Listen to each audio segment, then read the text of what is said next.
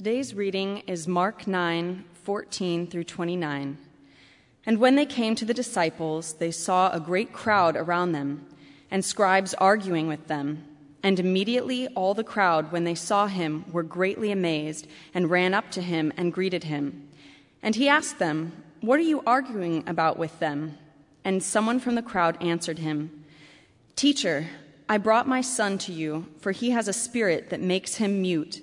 And whenever it seizes him, it throws him down, and he foams and grinds his teeth and becomes rigid. So I asked your disciples to cast it out, and they were not able." And he answered them, "O faithless generation, how long am I to be with you? How long am I to bear with you? Bring him to me." And they brought the boy to him. And when the spirit saw him, immediately it convulsed the boy, and he fell to the ground and rolled about, foaming at the mouth. And Jesus asked his father, "How long has this been happening to him?" And he said, "From childhood. And it has often cast him into fire and into water to destroy him.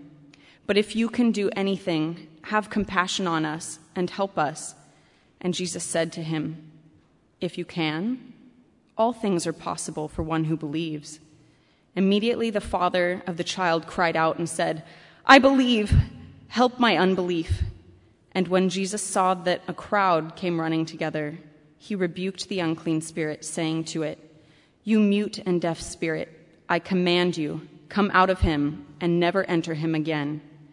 And after crying out and convulsing him terribly, it came out, and the boy was like a corpse, so that most of them said, "He is dead." But Jesus took him by the hand and lifted him up, and he rose. And when he had entered the house, his disciples asked him privately, "Why could we not cast it out?" And he said to them, "This kind cannot be driven out by anything but prayer." This is the word of the Lord. Thanks be to God. My name is Daniel Long. I'm one of the pastors here at Grace. And considering this last week and all of the different stories, things that we've read or we've seen on television, I think it's only fitting that we pray, because it feels as if the world is very tenuous. There's a lot of turmoil. There's a lot of what feels like uncertainty. There's certainly a lot of violence and sadness. And God says to bring all of those things, all of ourselves, before Him. And so I'd like to pray for our world, for us, that God's kingdom would come and that His will would be done here on earth as it is in heaven. So will you pray with me?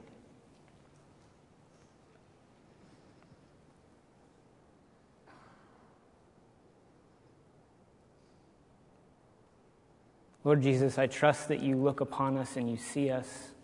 But not only that, but that you're in the midst of us and that you're with us. So we come before you with all these stories of sadness that we've heard this last week. The people who've been killed, the lives that have been taken, lives that you've made and you've created in your image.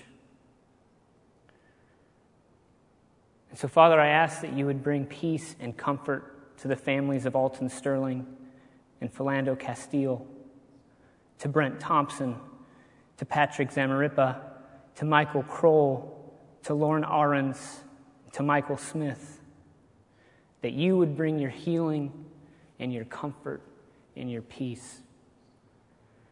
God, I ask that you would bring your reconciliation to this world. You tell us that the way toward life is to love our enemies, and God, we need your strength to be able to do that. You tell us to pray and to ask that your kingdom would come.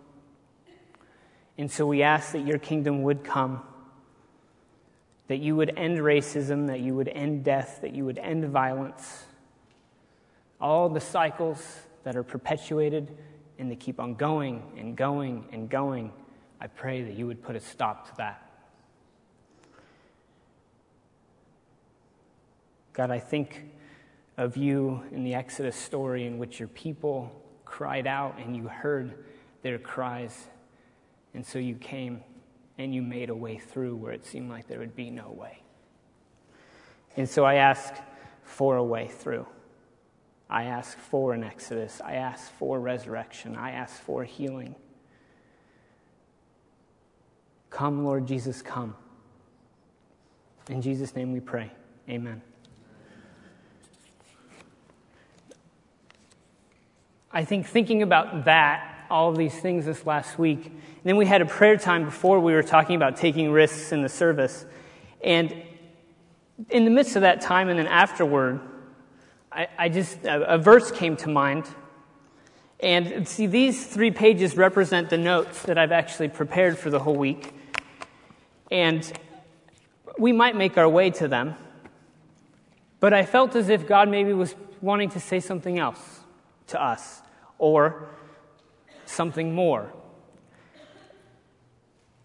And so that intro is actually like it should freak you out, because it freaks me out. But here we go, and we'll see what happens. And I'm sure we'll come back around to the story that we heard read, because I think it's all connected, because it is Scripture. But here's the verse that I feel like God was that just came to mind. Matthew 11:25. If you want to turn there, you can. And we'll see where this takes us. It's going to be great. It's going to be a great journey. So Matthew 11:25 says this: At that time Jesus declared, I thank you, Father, Lord of heaven and earth, that you have hidden these things from the wise and understanding and revealed them to little children. Yes, Father, for such was your gracious will. All things have been handed over to me by my Father, and no one knows the Son except the Father, and no one knows the Father except the Son, and anyone to whom the Son chooses to reveal him. Come to me, Jesus says, all who labor and are heavy laden, and I will give you rest. Take my yoke upon you and learn from me, for I am gentle and lowly in heart, and you will find rest for your souls. For my yoke is easy and my burden is light. It's hard for me to say that, I think, without getting emotional, because I think that there's a sense in which I think, a lot of us are tired. There's a sense in which a lot of us are burdened. And then we have these words that Jesus speaks to us. It says, come to me, all who are weary and heavy burdened, and I will give you rest. I think we could all use a little rest. I think our world could use a little rest from all of the things that seem to take it over, from all of the violence that just seems to shred the lives of people, from all of the bitterness that I know exists in this community, from all of the broken relationships that I'm aware of. We could all use a little rest. We could all use a little healing. And Jesus says, come to me. Jesus tells us to come to him, for he will give us rest. Now, I don't know all of the things that you might go to for rest, but I know that they will always come up short, because Jesus is the one who can give us rest and hope and healing and joy. All the things that I think we could use a little more of.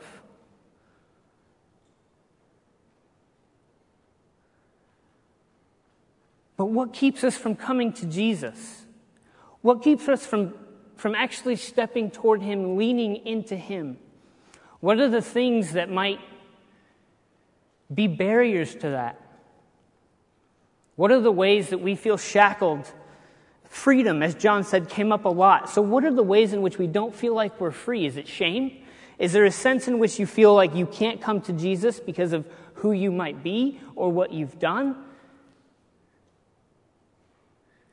Jesus tells you, come to me.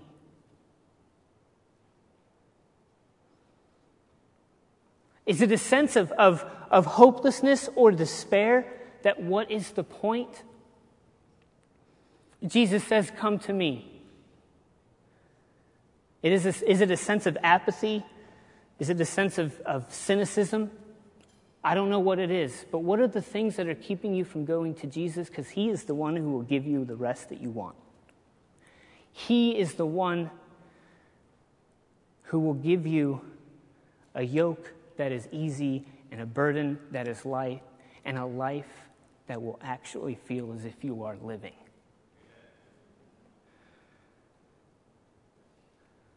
We come to this story in Mark 9, so this is great, it's connecting, which is helpful. So we come to this story in Mark 9, and we see this father who's at his wit's end. He's in many ways seems hopeless and despairing.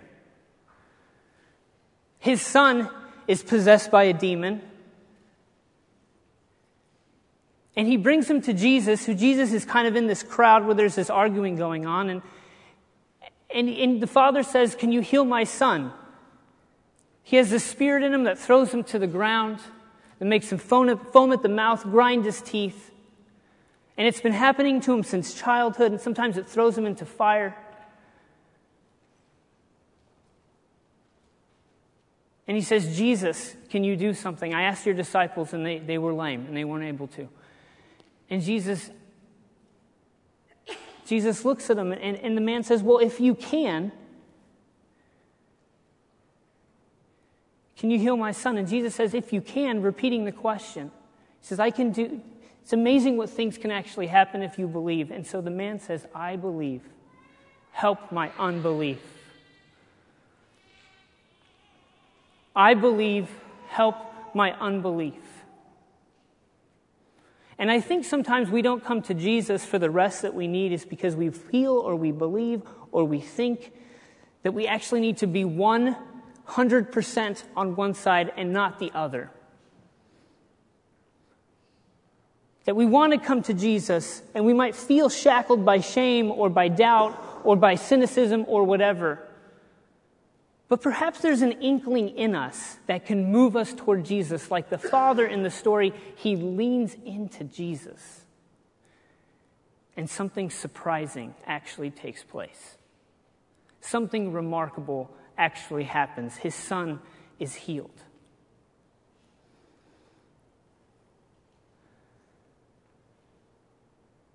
What's keeping you from going to Jesus? What's keeping you from getting the rest that Jesus offers, from getting the life that only is found in him? Maybe you doubt that Jesus is actually the thing that will give you the life that you desire, the rest that you need. Maybe there is doubt in your life that is keeping you from going. So you doubt. So what? Here's a father who shows us that it's actually possible to have both faith and belief and unbelief side by side. And what makes this man's story and what makes this character so incredible is that in spite of having both of those things as a reality, he leans into Jesus. He brings his son before Jesus. That's all he's able to do, with hope that perhaps Jesus can do something, and Jesus does. It's a beautiful story of someone who seems so desperate and unsure, but knows that he's heard stories about this Jesus. And maybe if he can just get to Jesus and put his son at the feet of Jesus, then maybe something will actually happen, and something does. And I love this story because what it allows me to be before Jesus is a human being.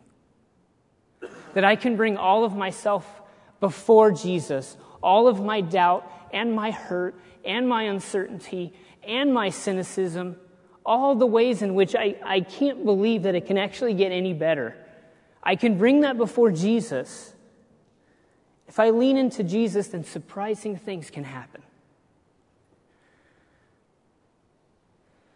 There might be another way. The stories that we have currently don't have to be the stories that we will live with for the rest of our lives. I mean, that is good news. And that is only because of Jesus.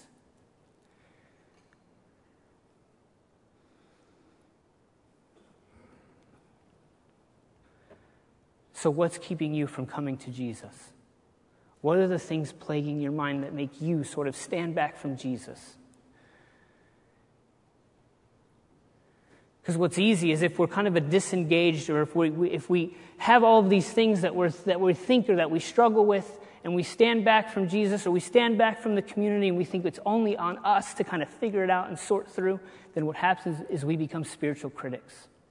We become despairing. There is no hope because it's only you. But if we trust and we believe that Jesus has come to me, who you are, where you are, with whatever you have, then Jesus can make a difference in the lives that we are living. Because I don't know what picture it is. When you think of Jesus, when you think of God, I don't know what picture you have of what God is like and what He's concerned with.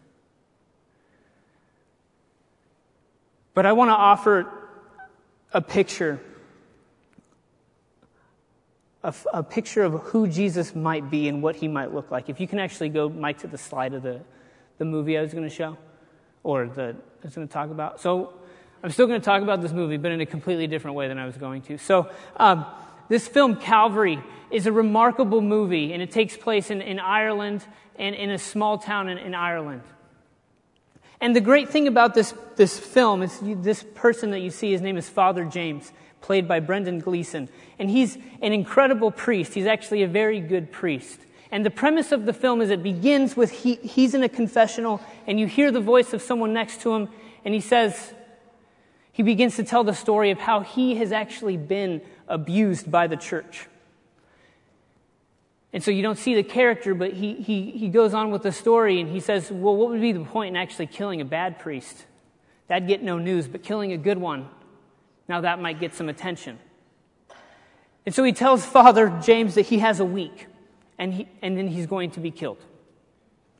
And this film is actually a comedy, or a black comedy, but it makes sense. It's Irish. So, So what happens is this father is actually going through his town, meeting with the people of his parish, that most everyone can't stand him. But they can't deny that he's a good priest. They can't deny that he's actually really good at what he does. He becomes like this picture or this light in this very dark town. But this dark town is also surrounded by all this beauty. It's just a pretty remarkable tension that you see in the film between what's beautiful and what's tragic. But what you have is this priest who is trying to still be in the midst of the affairs of this people. Despite what people think of him, despite all the crass things that people might throw at him, despite the very fact that he's going to be murdered and killed, he can't help but be involved in the messiness of the world that he's in. That is an amazing picture of Jesus. That's a beautiful image of God coming to us in the person of Jesus Christ, who doesn't stand far off and back and say, oh my goodness, that's how gross. That's so demented. Or yeah, he's apathetic. Just forget about him. That person doesn't even think about me. He's an atheist. I mean, all of these different ways in which these people represent us, in this film, represent us. But here's Father James in the midst of it all, not willing to leave. Wants to, and even messes with the idea, and then he can't help but turn back around and be in it again. That is God. That is the God that we see in Jesus, the one who is in it. The one who is with us in it. The one who, though despite the stories that we read about and we hear and the names that we prayed about, he is in it. Jesus is with us. In our mess, In all of the ways that we make messes, God is with us. I will never leave you nor forsake you.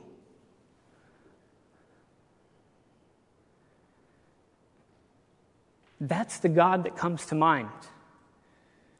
That's the Jesus that comes to mind when those words are said to us, "Come to me, all who are weary and heavy laden, I will give you rest." A God who is in it with us, in our mess, in our dysfunction, in our craziness. He's not detached, but he's engaged. And we, as followers of Jesus, are called to be the same thing. Not detached, but engaged. When our world feels much like the boy in the story, where it seems like it's foaming at the mouth, where it seems like the world is being thrown down into fire, it seems like chaos is ensuing, we, like the Father, might have hope, might believe, even with our unbelief, that we might bring the world and all of the stories, all of the things that we hear, all of ourselves to Jesus and say, if you can heal, if you can restore, if you can reconcile. I believe, help my unbelief. And because there needs to be no pretense before Jesus, and because we can come to him as we are, and because it's Jesus himself in it with us, then it's possible that we might be surprised. And where there was no way, there might now be a way. Thanks be to God. I'm going to pray.